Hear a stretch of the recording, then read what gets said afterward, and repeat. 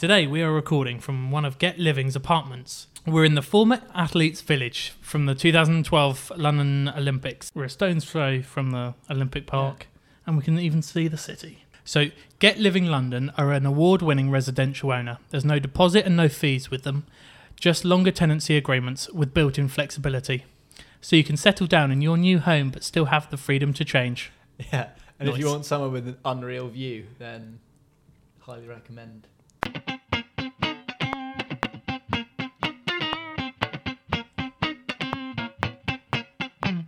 The balls are shown. The balls are shown. The balls. Hello and welcome to The Ball Sessions, a podcast where we delve into the lives and stories of successful millennials. My name is Ross Jeffries and I'm joined by Tom West as always. Hello, Ross. For session 3 we have Andy Shovel, co-founder of both Chosen Bun and more recently Not Meat. Andy, thanks for coming. Thanks for having me. How are you doing today?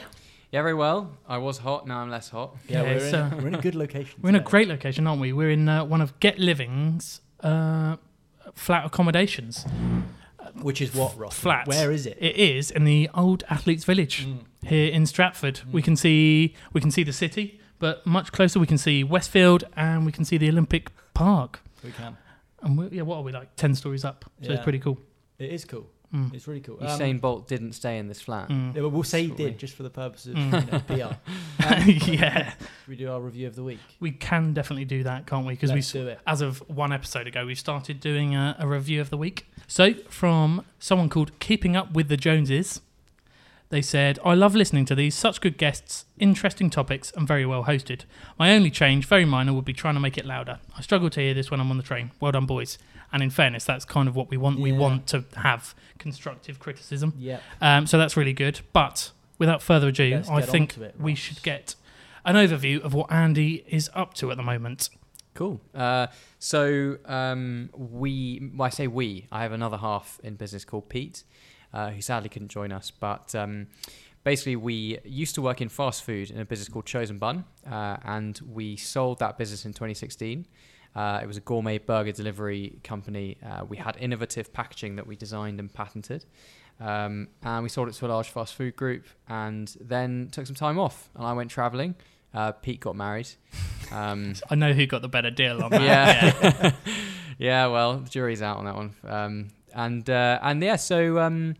Then basically we spent a lot of time deciding what to do next. And we basically looked at everything.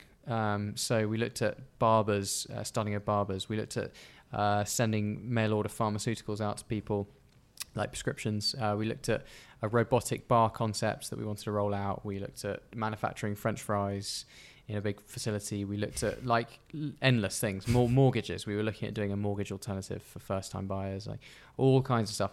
And then we narrowed the criteria a bit to something that's good for the world, something that could get really, really massive, and something that plays into like our skills that we've already learned.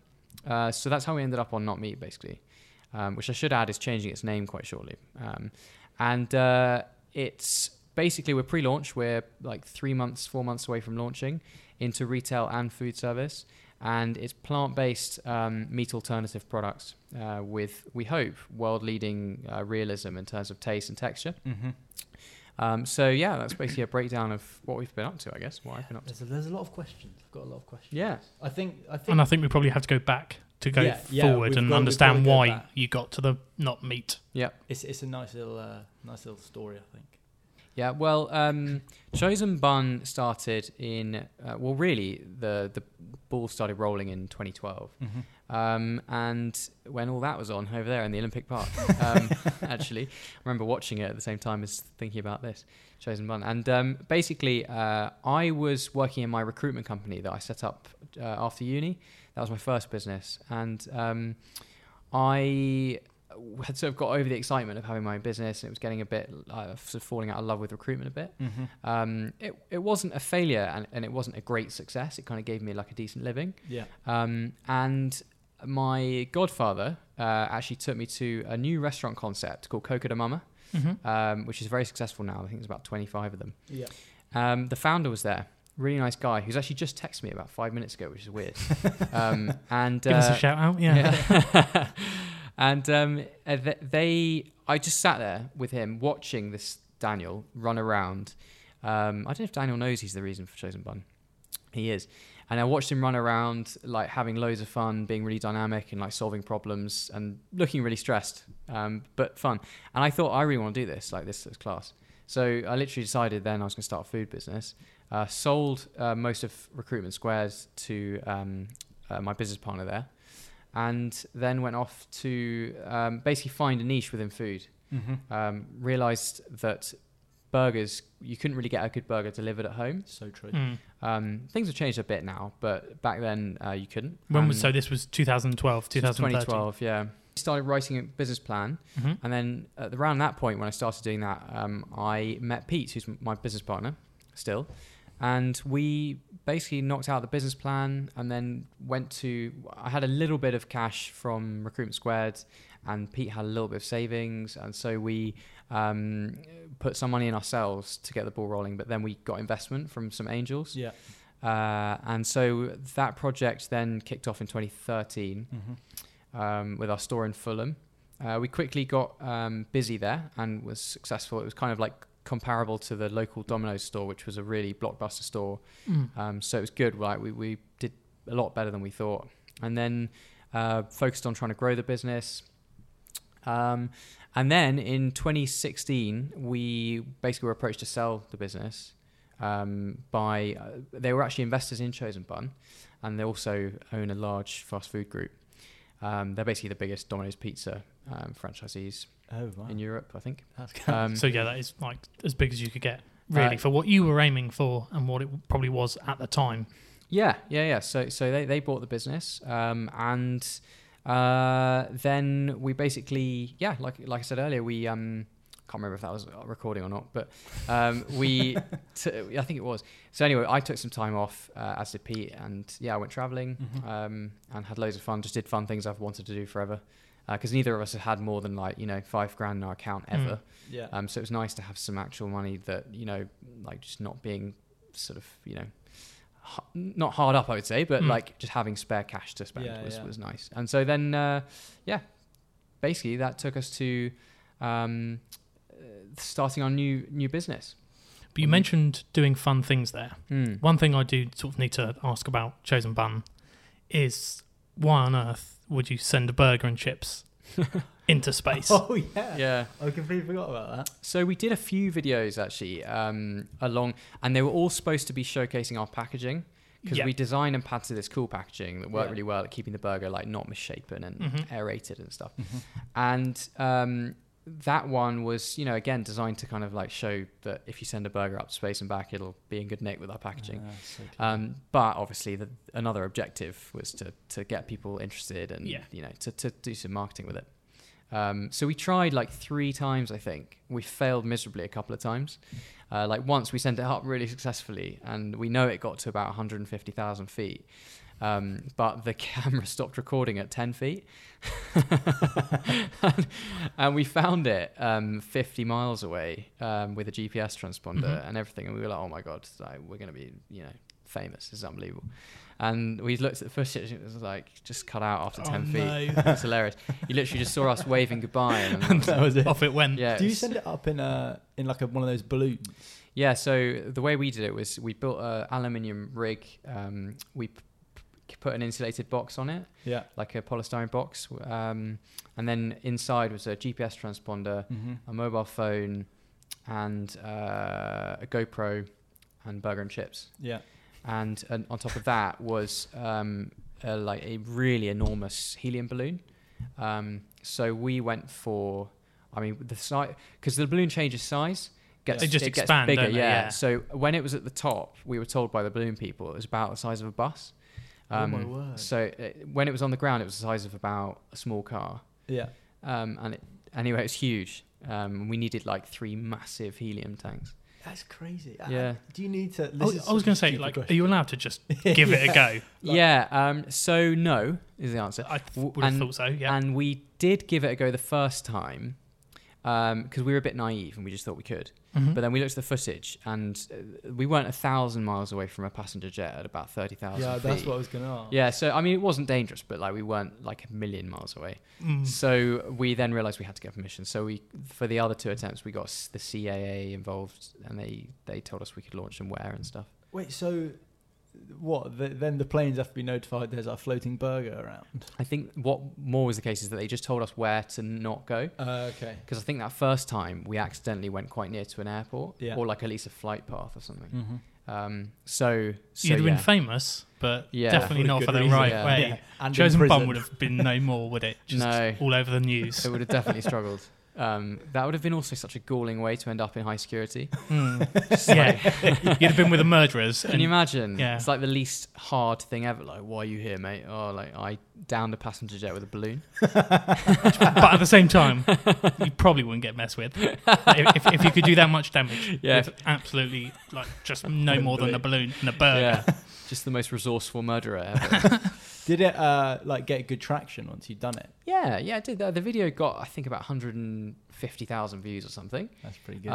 And it was just great fodder for our customers. Mm-hmm. Like we were quite big on the idea of, just create as many opportunities as you can to make customers fall in love with you. Yeah. So that was just a good way. And Were there any other People attempts? class Like, way. any other weird ways that you thought about or toyed with? videos? Yeah, like videos we did. The first one was we catapulted a burger from the street to like 3 stories up when someone was waiting, and got them to like seamlessly eat it. It was almost quite funny actually, but it just didn't quite make it on the viral. But it was quite fun.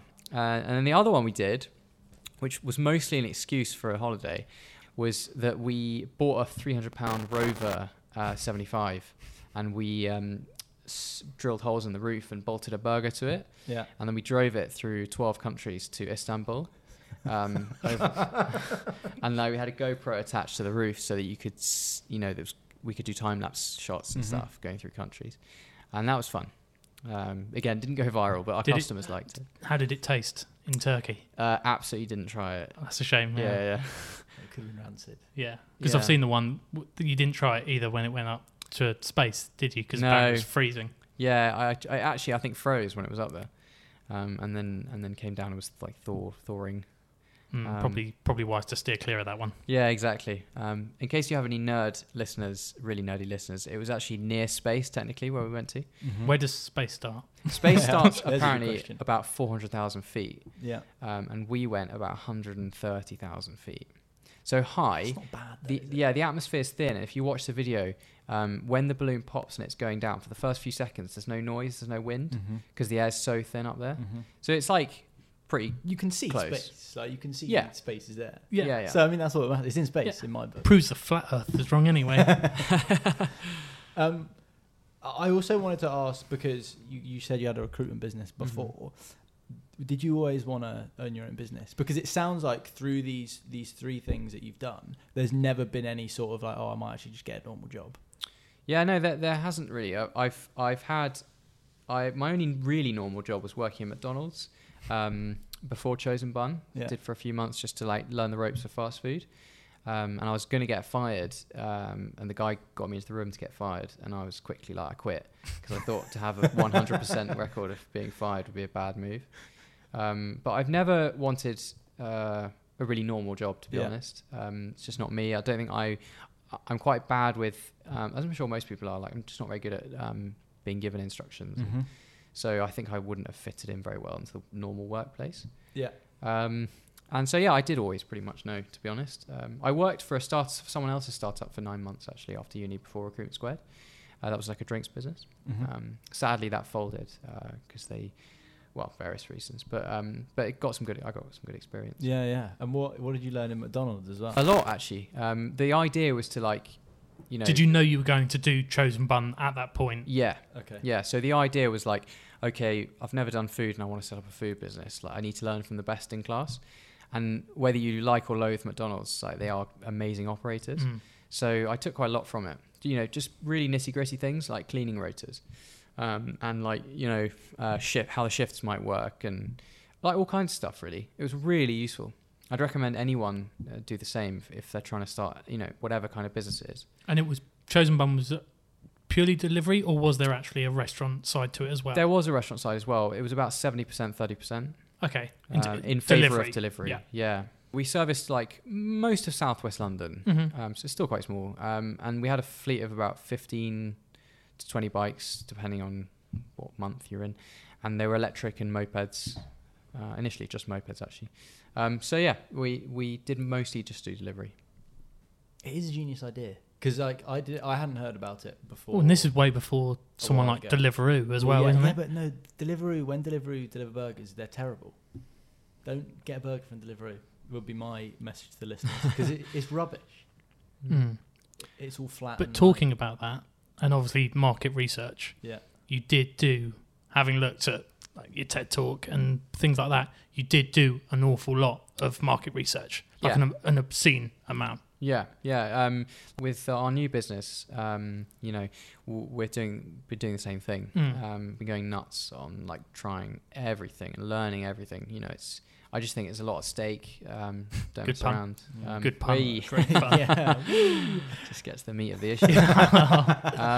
So anyway, we did do a lot for Chosen Bun. We travelled around the States mainly. Mhm. We spent a few weeks in the States just trying burgers. It almost killed us. We had an unbelievable amount of beef. Like a lot of people think it's made up. Like, oh, you just want a story, but like it is actually true. We ate like thousands of burgers throughout that kind of year.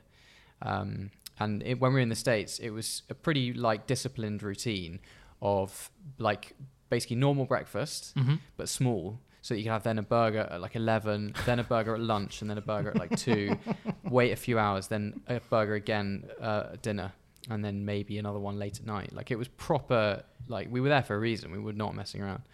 What was it? And this was Monday to Sunday every week, or did you need some time off? Because surely that would just... We were there. After like a day, I don't know if I could do that. Don't Yeah. think I could- 8 burgers yeah. in 2 days. Well, the trick is not to finish the burgers.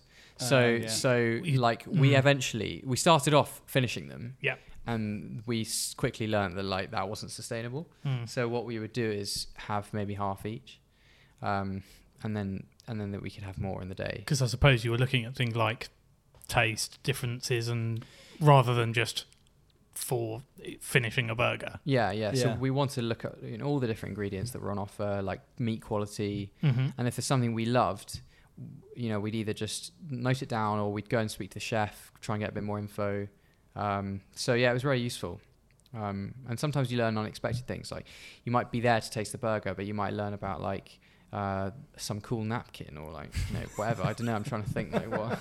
But yeah, I'm just a big believer in like if you're entering a market, like you've got to Give assess, yourself the best chance possible. Yeah, like you've got to assess all the best in class. Yeah. Mhm. If that's in America, then you've got to go there. Fair enough. I wanted to ask about your gherkins, Yeah, because I saw that you did a lot of pickle research as well. yeah, we did. I like pickles, so I just wanted to like kind of discover what you learned about them. Shout out Like, to the pickle well, fans. How do you tell the difference between like a good pickle and a bad pickle? Yeah.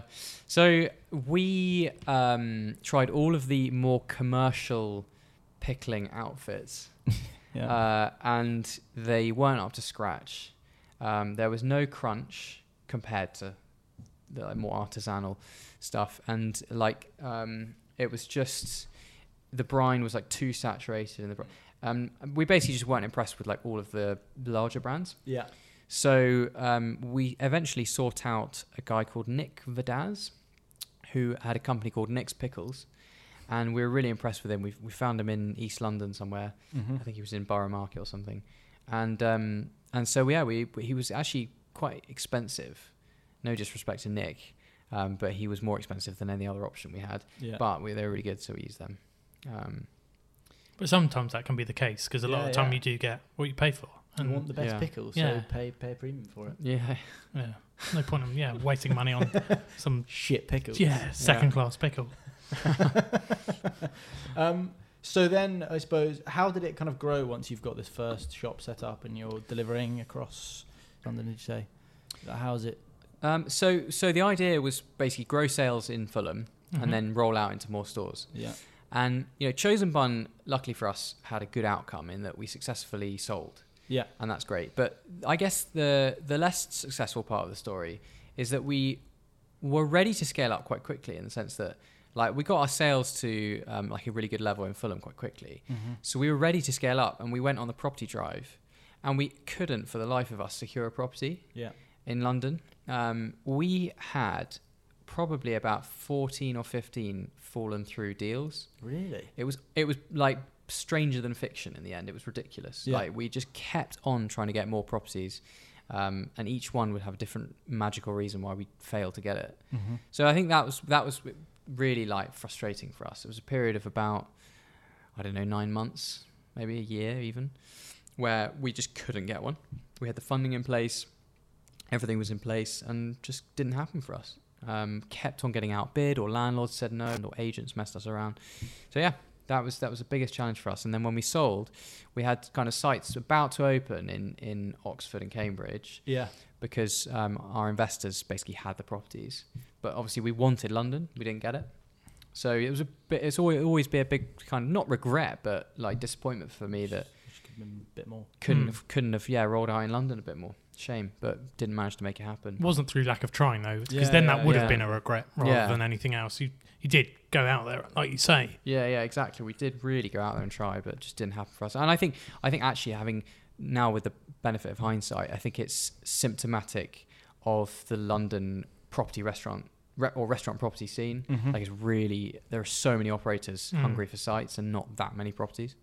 And now we've been hearing it from everyone. Like all the operators we know have been telling us it's hard to pin down properties for it. And then you did have Deliveroo sort of step in as well, didn't you? So that might have possibly caused some other issues, but we just, almost wasn't your problem anymore, was it? Yeah, exactly.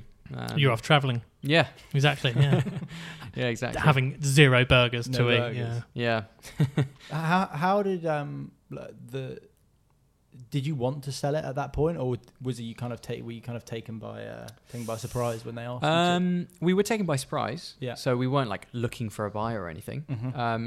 But when they did approach us to buy it, we kind of weighed it up, and we thought, well, there are many factors, but like with Deliveroo coming on the scene, and it looked by that point that they were going to potentially be big. Yeah. There was not much like concrete evidence that would happen, but I got the feeling that they were going to start being massive. And I thought that's going to really disrupt the takeaway sector. The amount being offered was really decent, and we just thought, we'd be perhaps regretful if we didn't make it work and we didn't take it. And also, frankly, like we backed ourselves to set something else up. And, like we had the self-belief to take that and then make something more of it, which is now what we're trying to do. So yeah, we just decided on balance it was best to take it. And what year did you sell it? 2016. Okay, so not even that long ago. No. That's crazy. And then obviously you've been effectively OCD about burger tasting. You've literally tasted thousands of burgers at this point, look to scale up, and then you think, obviously at this point you've come back from travelling. Yeah. And you almost decide to do almost the complete opposite thing of what you were selling. Yeah. By selling something that doesn't have any meat in it whatsoever. Yeah. Yeah. Why did you go from selling burgers hand over fist to then going, we're literally just going to sell plant-based foods only? It's quite an unusual genesis for a vegan brand. But basically, as I alluded to earlier, like we looked at loads and loads of things and kept finding reasons why, they wouldn't work. So our approach was basically to like work from about a few days, and the longest we spent on one idea was maybe like 2 months, 3 months. And then we'd keep plowing on until we found a reason not to do it. And that kept happening with all our ideas. Then when we narrowed the criteria a bit and we came up with, a plant-based meat alternative brand, we just couldn't find a reason why we shouldn't do it. So we kept doing it. And in terms of why we gravitated to it, it just ticked all the boxes for us. And also we felt like there was a lot of room in the market for a brand that is run by meat eaters, at least at the time. I hope to become vegetarian or vegan or both, at some point. I've been trying and failing. How's that going? Yeah, I failed again, actually. I like to think I'm not a serial kind of failure, but I think when it comes to the vegan thing, I am failing quite serially. And anyway, yeah, we just thought like, you know, a lot of consumers like us, and potentially you guys if you're meat eaters. Yes, I'm a very huge, much so. yeah, Yeah, definitely so- massively. So I wouldn't speak for you guys, but for us, as meat eaters, we felt like a lot of the vegetarian and vegan brands were like almost not designed for us. Like Nope. we No, felt it's- alien buying it. 100%. Yeah. What is it? Your like your number one leading product? Oh, it's tofu. Yeah. How Yeah, much yeah. can you sort of flavour that? I've never had it, but Mm. more sort of out I of don't. It's not very nice. point blank refusal. But Yeah. So it doesn't sound appealing, does it? But So yeah, we basically felt like a lot of the products in the UK especially, we almost felt like we were the wrong demographic for them. And if consumers feel like that, then there's definitely room for something, you know, to come along and say, hey, you, Mr. or Mrs. Meat Eater, you're for us. So that's what we're trying to do, basically. We're trying to start a brand that has really, really good realism to meat, because that's what people like. We know that. And also to make meat eaters feel really comfortable. So that's the brand building side of it. We want to build a brand that is playful, maybe pokes fun at tofu mhm. and those kind of Yeah. products. Mhm. We're going to come in and like make some noise and be a bit abrasive. Mm. And the plan is to try and onboard meat eaters. Mm. So why? So you say that you fail at being a vegan. Hmm. Why do you think that is? Is it because there isn't the alternative?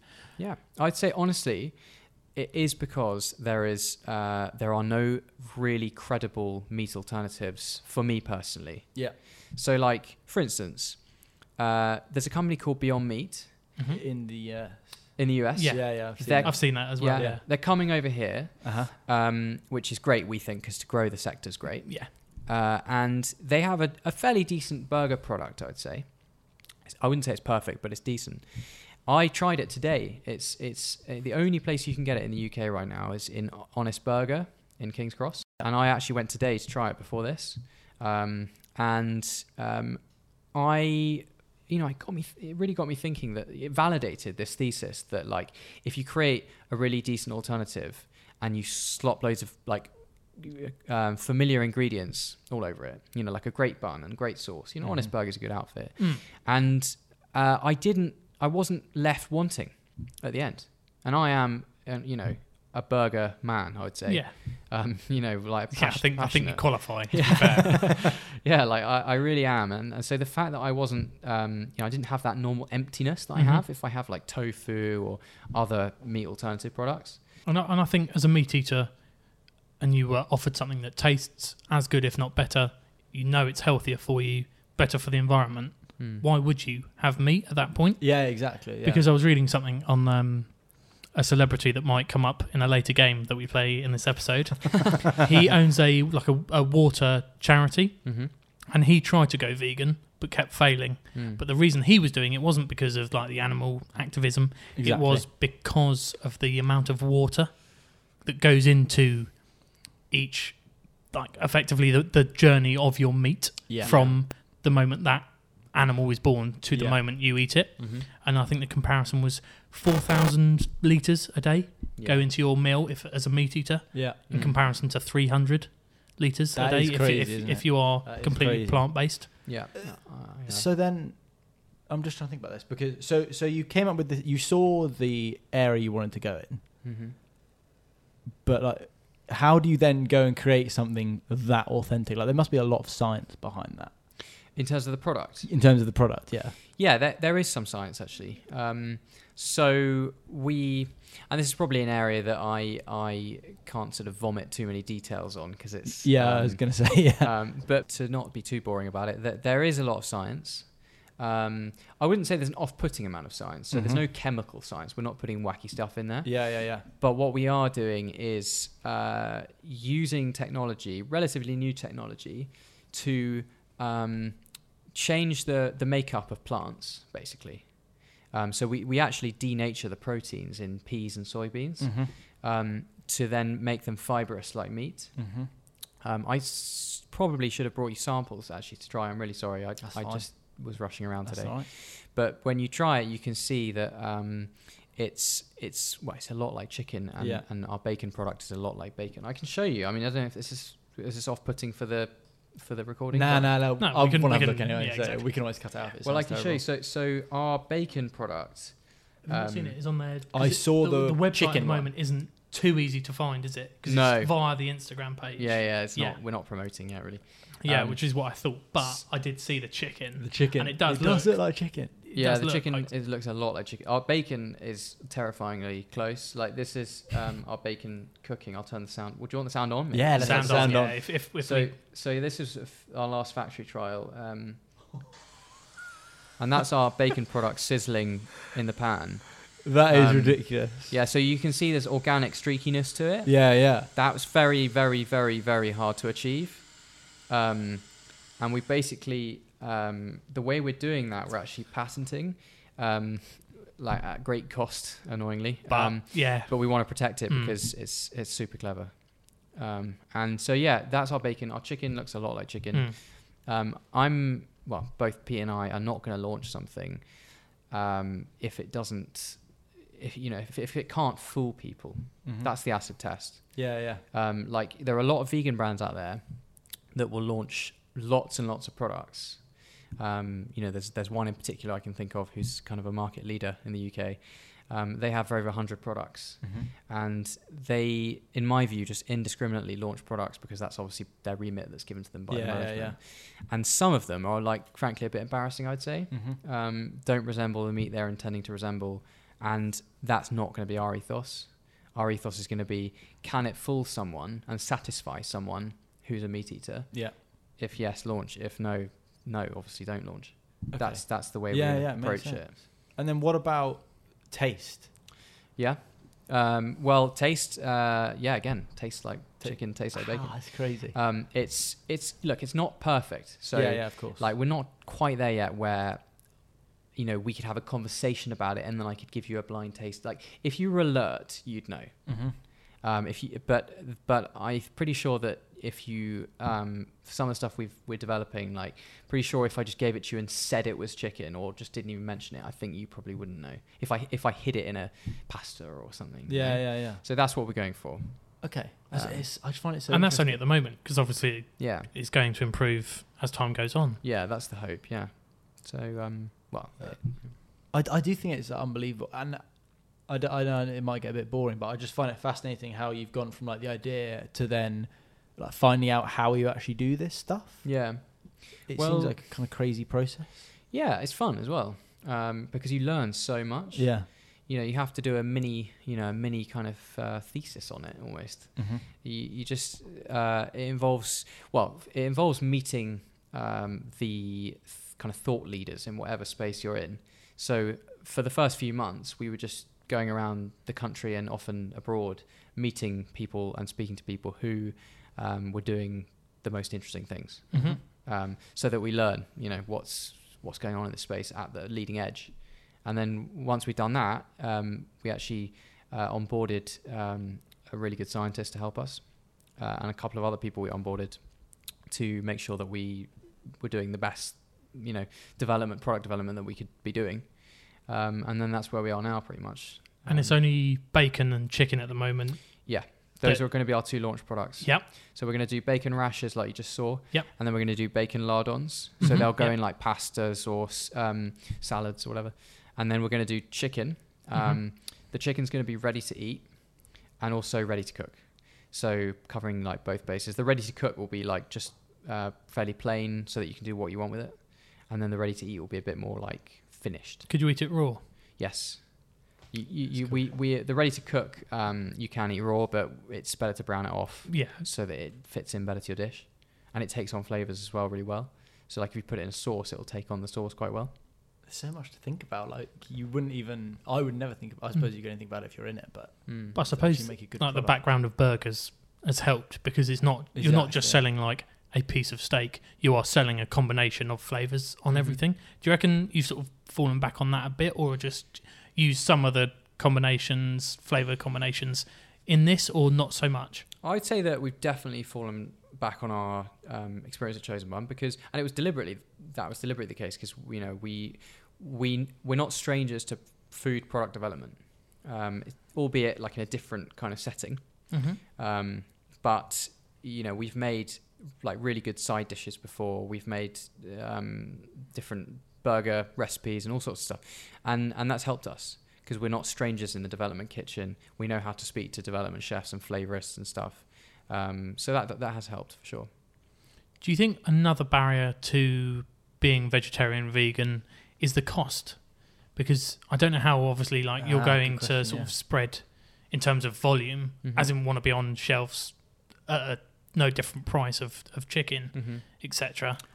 Is that sort of stood in the way previously?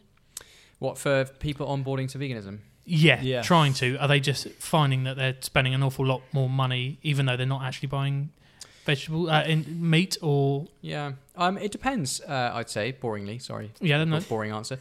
But Sit on the fence. Don't mind it.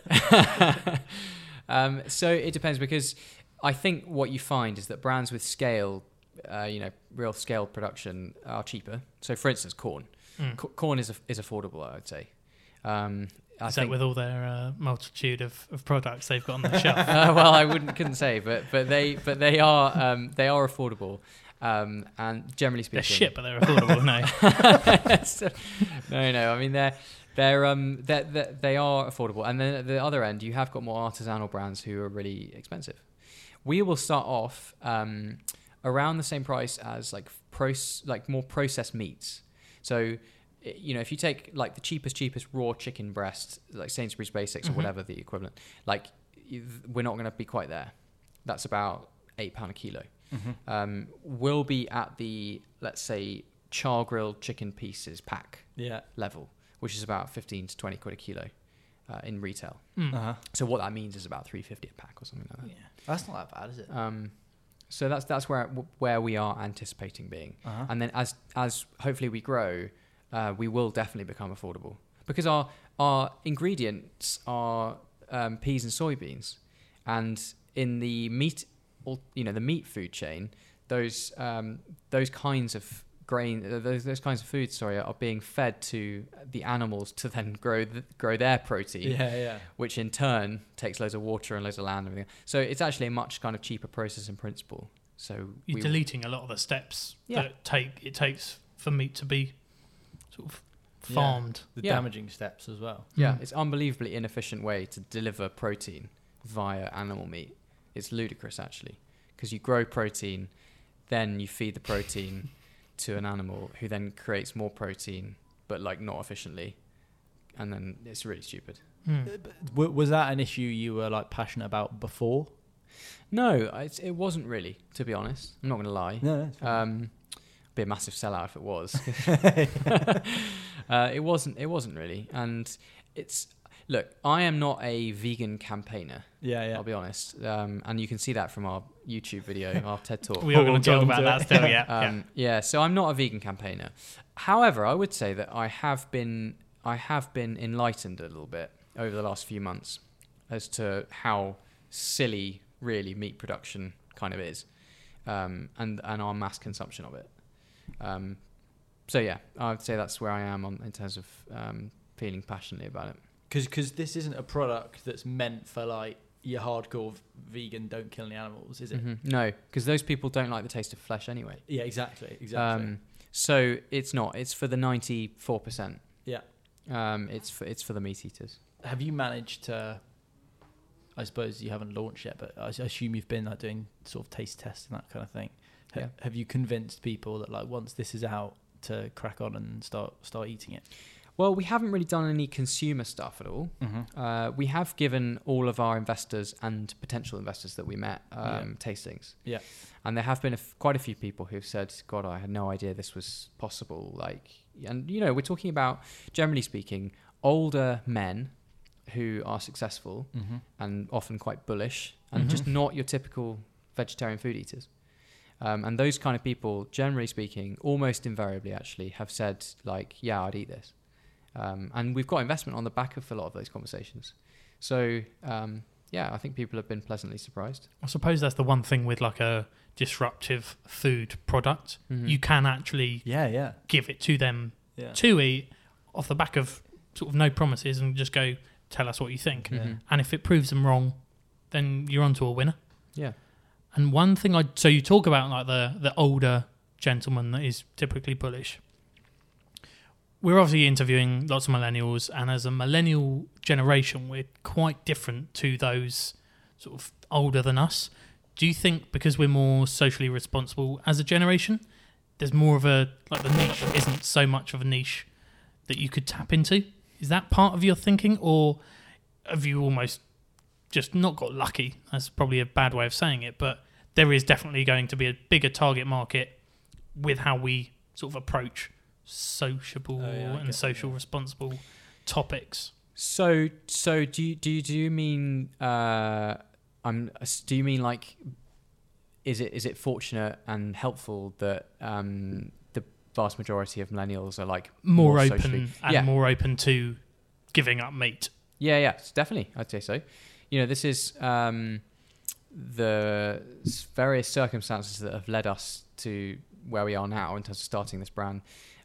Definitely, they include a change in kind of landscape socially. So, like, people are, as you say, they're way more conscious of all the issues around declining your meat consumption. So, yeah, definitely, I'd say that was an important factor in us deciding to start this business. It potentially has that massive legs, doesn't it? Yeah. No, we'll talk about sort of your goals and like the future for it towards the end. But I do think it's a really cool idea, and I didn't think when I sort of started researching it yesterday that it would be possible to like make something that, even just seeing that video, that kind of resembles meat that well. I don't know. It's like effectively frying a vegetable. Yeah. What we've just seen on that video, but obviously looks like bacon and Tastes sounds like like it. Yeah. I mean, look, it's like I said, it's not a flawless match. You know, if I said to you, look, one of these is a meat alternative, and like you could tell. Yeah. Mm-hmm. But it's getting to the point where, we could. People would be, I hope and think people would be comfortable like eating it instead of meat, you know, and not miss meat whilst doing it. But I do think we now need to We've talk got to about talk the about TED the TED Talk. Talk. Yeah. Okay. it was rogue, like that's the only way I can put it. But in a good way. Yeah, that's the In thing a about good TED way. Talks. You can't say something vanilla Yeah. because you're on there for a reason, and you're on there almost more as a disruptor to the norm, rather than just go, oh well, we've created a plant-based thing and we're full-on vegans. So yeah, I mean the brief from the organisation TED is you have to come up with an idea worth sharing. Yeah. So it's not actually mandatory for it to be at all controversial or anything. No. That was purely our volunteering. But yeah, it's like it's going down with definitely mixed reviews. Yeah, we won't like spoil it because we'll put all the links and stuff to it whenever we post. But at the beginning, you do come on eating a Big Mac, is what we will say. Yeah. Like, why did you actually decide to do that? Because I thought it was like, actually super clever. But like, how do you? Yeah, what? We just thought it might be arresting for people and grab their attention, and you know, to say in our first couple of sentences that we're going to lecture them on vegan food, and eating more vegan food whilst eating a Big Mac. We just thought would pique people's interest, and it was pretty much as simple as that, really, because you know we just thought we might make people think, hey, this is going to be a slightly unconventional talk. I might listen more. Yeah. Basically, 100%. Have you looked at the comments? Yeah, it's getting more and more interesting. It is. It really is. I don't know if you've looked today. I have. Yeah. For about 15-20 minutes scrolling. Yeah, there through are more. As literally, probably as we're speaking, someone's trying to find out my address. Yeah, look, it's definitely ruffled some feathers, and I've chosen not to engage and sit and be a keyboard warrior because I just think I'm really busy, and at the moment with this stuff, and B, I just think it's good that the conversation's going on. I don't necessarily need to be part of it. They're missing the mark on quite a lot of them because they don't. Because you refer to it as being a bad vegan, don't you? Yeah. And a lot of their problem is not as a lifestyle. You should be mostly plant-based and then have the odd thing that doesn't fall into the vegan category. Yeah. And they say, if you cheat on veganism, you are therefore not a vegan. Yeah. And that seems to be most of their problem on the Yeah, comments. that And is. they have made that quite clear. Yeah. I mean, I think that there's a fairly fundamental misunderstanding on the part of some people in that what we tried to do with the idea of bad veganism on our talk is to try to repackage veganism and make it more relatable, whilst also taking into account that there are going to, not just us, there is this now introduction to the market of like much more convincing meat alternatives. Mm-hmm. So it's basically that's the idea behind bad veganism. Like it's because you got flexitarianism, which is kind of like eating a bit less meat. Yeah. But I guess the nuance is that with bad veganism, you're a meat eater who can almost carry on eating meat, but it's like convincing plant-based meat Yeah, exactly. or, Yeah, or, I or get it. lab-grown meat or whatever. It seemed to me that the people that took issue was purely on like an animal rights grounds in terms of like you're preaching veganism but you're eating meat, which is, I mean, like obviously They didn't just put it as eating meat, did they? They were no, but that's not your target, is it? Like you're looking at the environmental side of things, but also you're targeting the people that are currently eating meat. Yeah. I mean, we don't mind if vegans and vegetarians. No, want of meat, course. But we are targeting predominantly the meat eaters. There's a certain irony, I think, in our comments section of that video because there's the video is kind of all about how a lot of meat eaters find veganism unrelatable. Yes. And like if we made the point in the talk that often if you transgress at all as someone trying to be a vegan, then you get shot down and Yeah, it's obviously in the comment section we're being shot down and vilified, even though our overall aim is to get people to eat less meat. I'd say that there are some ideologues who are such ideologues that they can't see that actually we're going for the same kind of bullseye in the end. Yeah, exactly. It's not an overnight process, is it? Yeah, and the other irony of all the berating is that we may well end up, if we are successful, causing so much more change than people who are heckling us. Yeah. It's so true. Like, so yeah, it's a bit silly, but yeah. It is quite funny. I wrote down some of the quotes here. Some of them really amused me. Give us your best one. Well, I didn't write the one where the person was talking about killing dogs, but that was probably the most. That was the most amusing by far. You might need to give that some context rather than just go. I'm The killing dogs one was I'm amusing. not on the Wi-Fi here. I'm gonna find it and read it out. But there's all this stuff about you are either you are a vegan or you aren't. This throwing vegans under the bus was quite a good one. And how veganism is ethical. Because how did you define veganism in the talk? Because it was not what I've got written down here with that someone said. From memory, the Vegan Society says that you have a non-animal based diet. Yeah. You don't eat any animal meat, and you don't use animal based products at all, including all makeups and leather goods and all that kind of stuff. Nothing that animals have had any input into the production of, basically. That's broadly speaking. So, would you say, as this person says, that it's an ethical belief? No, a lot of people on the comments have talked about a philosophy. Yeah. And how actually veganism is a philosophy. It isn't a philosophy. It's, in my view, it's an ideology. Yeah. And the two are different. And so yeah, I don't think it's a philosophy at all. But look, I mean, I'm definitely not doing all this to, and nor is Pete, to sort of wade into the politics of it. No, of course. Yeah. We just want to we just want to try and create a brand that's more relatable to the majority of people. Because quite often the politics of it isn't what makes the change. People get caught up in the bickering, as we can clearly see. The bickering and the politics is more likely to put you off. Yeah, Eat more meat just to sort of of shove their faces in it wrong, rather than anything. Yeah, it's that in my view, those people are the people who kind of cut off the nose to spite the face. Hugely. And it's like, it's so funny because they are the reason why so many of us don't turn to veganism. Hugely. Because they create a kind of pressure cooker environment, and it's either their way or the highway. You have to be perfect, or you're not a vegan. Yeah. It's almost that they make it about them and how ethical their lifestyle is, and therefore like anything else is falling short.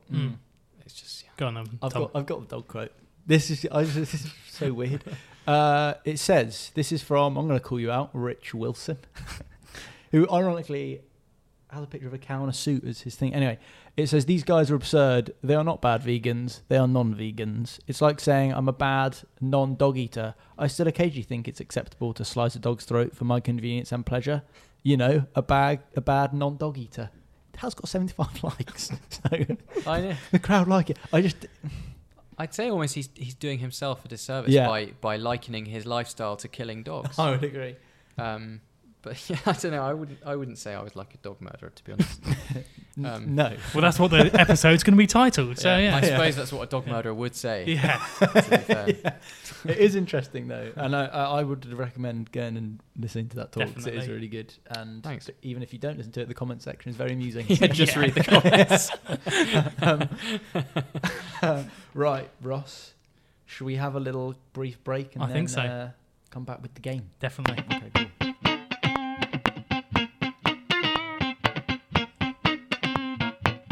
Okay, Ross. Okay, so welcome back, everyone. So, without further ado, I think we should start this week's game. Yeah. So, Andy, like I've just explained to you, we have a game each episode. We try and tailor it as much as we can to the guest. And so today's game is called Meat and Two Veg. So I'm going to give you 3 celebrities, Yeah. 2 of which are the vegetarians, and 1 of them is a meat eater. And we've got to guess the meat eater. You've got to guess the meat eater. Uh-huh. I've got 7 questions, and it is a competition. So we shall see how this goes. Do you have a pen? I do. Okay, right. Go on then, Ross. Okay, so the first question in Meat and Two Veg today. Ellen DeGeneres, Monty Panesar, or Meatloaf? Monty Panesar. No, that's not my answer. Actually, no. Andy. You I can think go first. Meatloaf is the meat eater. I think Monty Panesar is the meat eater. It is Meatloaf, although he did used to be a vegetarian. Huh, Yeah. Interesting. I know, crazy. I thought that'd be some classic irony. So, Andy Classic goes 1-0 irony. up. Yeah. Damn it. Maybe Monty Panesar. So, number 2. We've got an all boxers round. Mike Tyson, Anthony Joshua, or David Hay?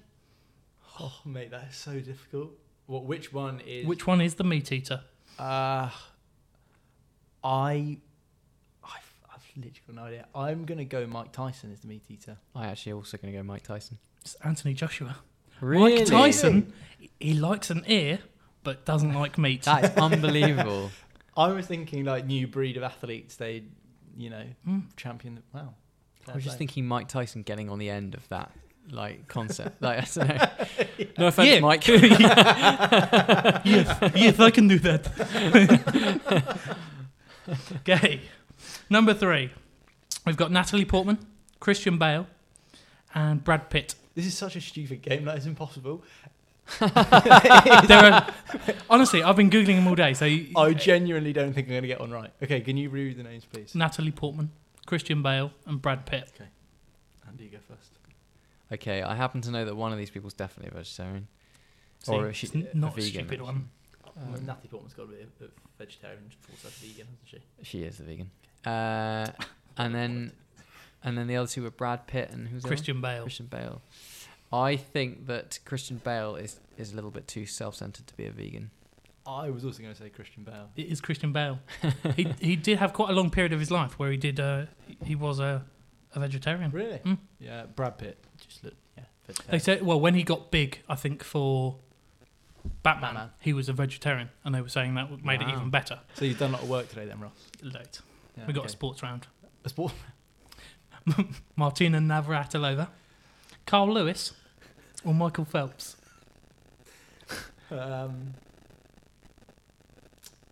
I think Michael Phelps is the meat eater. Andy. I think that Carl Lewis. No, I think Michael Phelps is the meat eater. Oh, it's a good save. It is Michael Phelps. Can we have some scores, Ross? It is 3-2 to Andy. Oh. Mm. See, it's not as impossible as you said it was going to be. I think the first few were actually quite difficult, but You just wait. I'm just getting a feel for it now. Question number 5 out of 7. Channing Tatum, Alec Baldwin, or Shania Twain? Channing Tatum's got to be a meat eater. I also think that, but I'm not going to say it because I might get one up here. So I'm going to say, what was it? Channing Tatum, Alec Baldwin, Baldwin, Alec Baldwin, and Twain. Shania Twain. I'm going to go rogue. I'm going to say Shania Twain. No, it's Channing Tatum. That was reckless. And that was a round. When you're down. So Alec Baldwin is a vegetarian, and so I was going to try and make a round with a bonus point, and it was all going to be baddies from Team America. Didn't quite work. No. Couldn't find another one. Although I'm not sure about Matt Damon, who owns the water company. That's why. Okay, number 6. A$AP Rocky, JME, or Akon. Wait, what? I don't know who any of those people are. They're rappers. God, I'm so white. I think Jeremy's definitely a vegetarian. I think A$AP Rocky will be the meat eater in that. Such a disadvantage. I thought they were companies you were listing. To be fair, they actually could be like they're very similar. Oh god, it's so embarrassing. Can I have the brand names again? A$AP Rocky, JME, or Akon. Come on. I think Akon is the meat eater. Akon is the meat eater. Oh! As if. Okay, this is now the final question. I've lost, mate. I've lost. You have, but this is the final question. You can make it better. Yeah. So we've got Paul McCartney, Yeah. Woody Harrelson, and the 14th Dalai Lama. Is that the latest Yeah, I Dalai was going to say, Lama? is that the latest one? Yes, that is. I'm gonna go. Actually, no, it's you'll go first. Okay, so Dalai Lama, Woody Harrelson, who's the other one? Paul McCartney. Well, Linda McCartney. Well, I can't think of my workings because then you'll nick them. Yeah. Okay, I'm going to go with Woody Harrelson's the meat eater. I'm gonna say the 14th Dalai Lama was the meat eater. The 14th Dalai Lama Is he the meat really? eater. Yeah. Yeah. Wow, that's so rogue. So, after an absolutely fascinating game, That was quite good. it is Ross, I think that was the best one. Actually. 5-3 to Andy. Fair play, Andy. I'll Good give game, you well that one. played. You don't win anything, but yeah, No. just Pride. the pride And and raw emotion. I enjoyed that. that was actually really good, Yeah, Ross. it's good. I'm just trying to see. Basically, Andy, there's usually 3 of us. Yeah. But Henry is In Like Borneo or Southeast somewhere. Asia, traveling at the He's been moment. traveling for ages, but he actually had a question for you. Oh, okay. We've been asking him to do this for literally Ooh, months. We had another one on Instagram actually as well today, didn't we? Yes, we did. But So I while just we're want on to see, because I feel like we may have talked about Henry's. Wasn't It was basically asking about what the reception has been, and we've yeah, discussed so that. we have. Yeah, so that was more like the really video. sorry about that, Henry. But one question we did get from Instagram Mm-hmm. was a possible alternative that has been growing in awareness in the last few years is meat products made from insects. How much promise do you see in this, and are people ready to eat official burgers and steaks made from ants and larvae? And could it possibly help to help the transitional phase to lower meat consumption? Yeah, it's interesting. Yeah, we did look at all the alternatives. So we looked at lab grown, we looked at insects, all that kind of. Personally, I think that the psychological sell of insects is a tough one for people. They're talking about the kind of, well, they're talking about the kind of alien nature of lab grown meat quite a lot, and that's a debate that's ongoing. So for insects, I think it's actually the problem compounds even more. So I think that's a big factor for me, is I think it might not have legs in that sense. And also, aside from that, it's largely quite a positive story because it's very high in protein, very cheap and easy and convenient to rear. Yeah. Exactly. So when you rear your crickets, it's normally crickets, I think, is my understanding. So yeah, I think broadly speaking, my answer would be that it probably doesn't have as much promise as the other alternatives. because I think it's going to take a really long time for people to stop thinking it's kind of like gross, Yeah. which is kind of irrational, really, because it's probably less gross than eating animal meat, but it's just social convention. Yeah.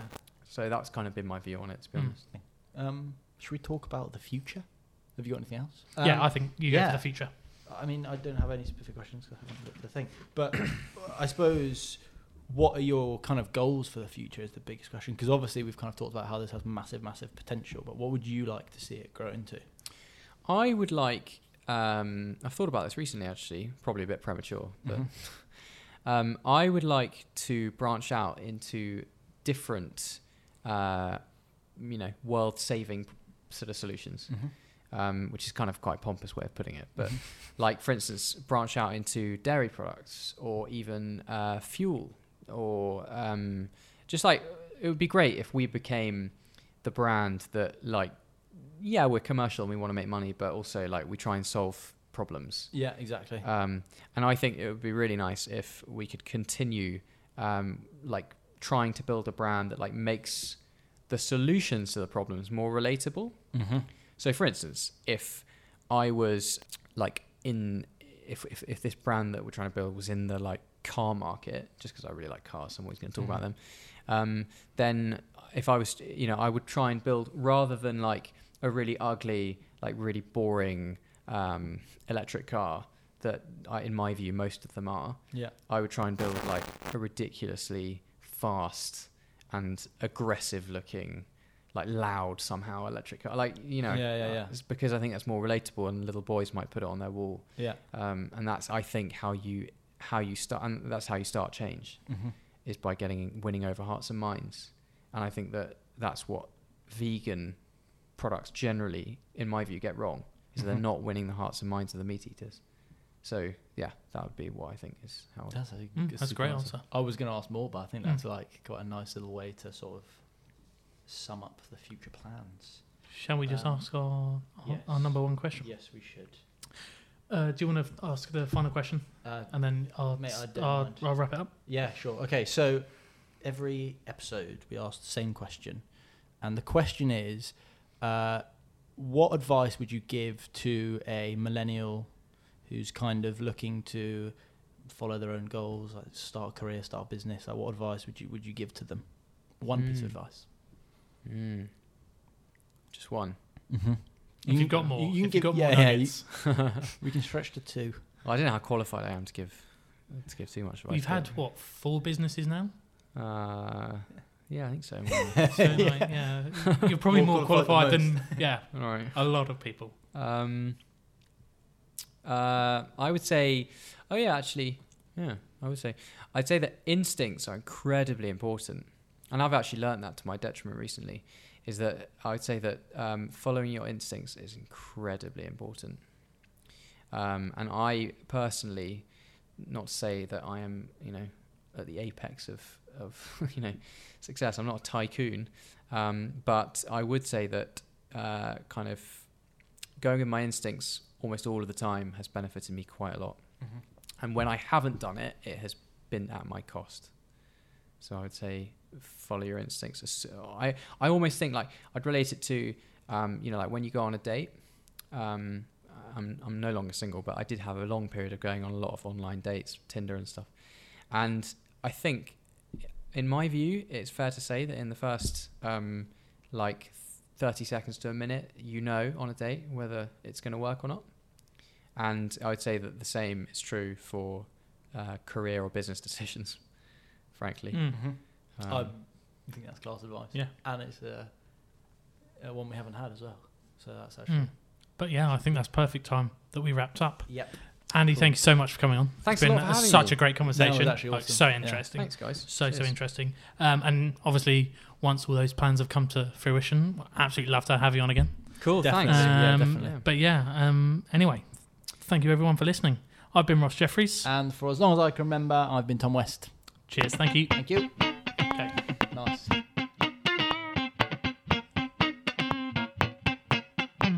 The boys are sharp.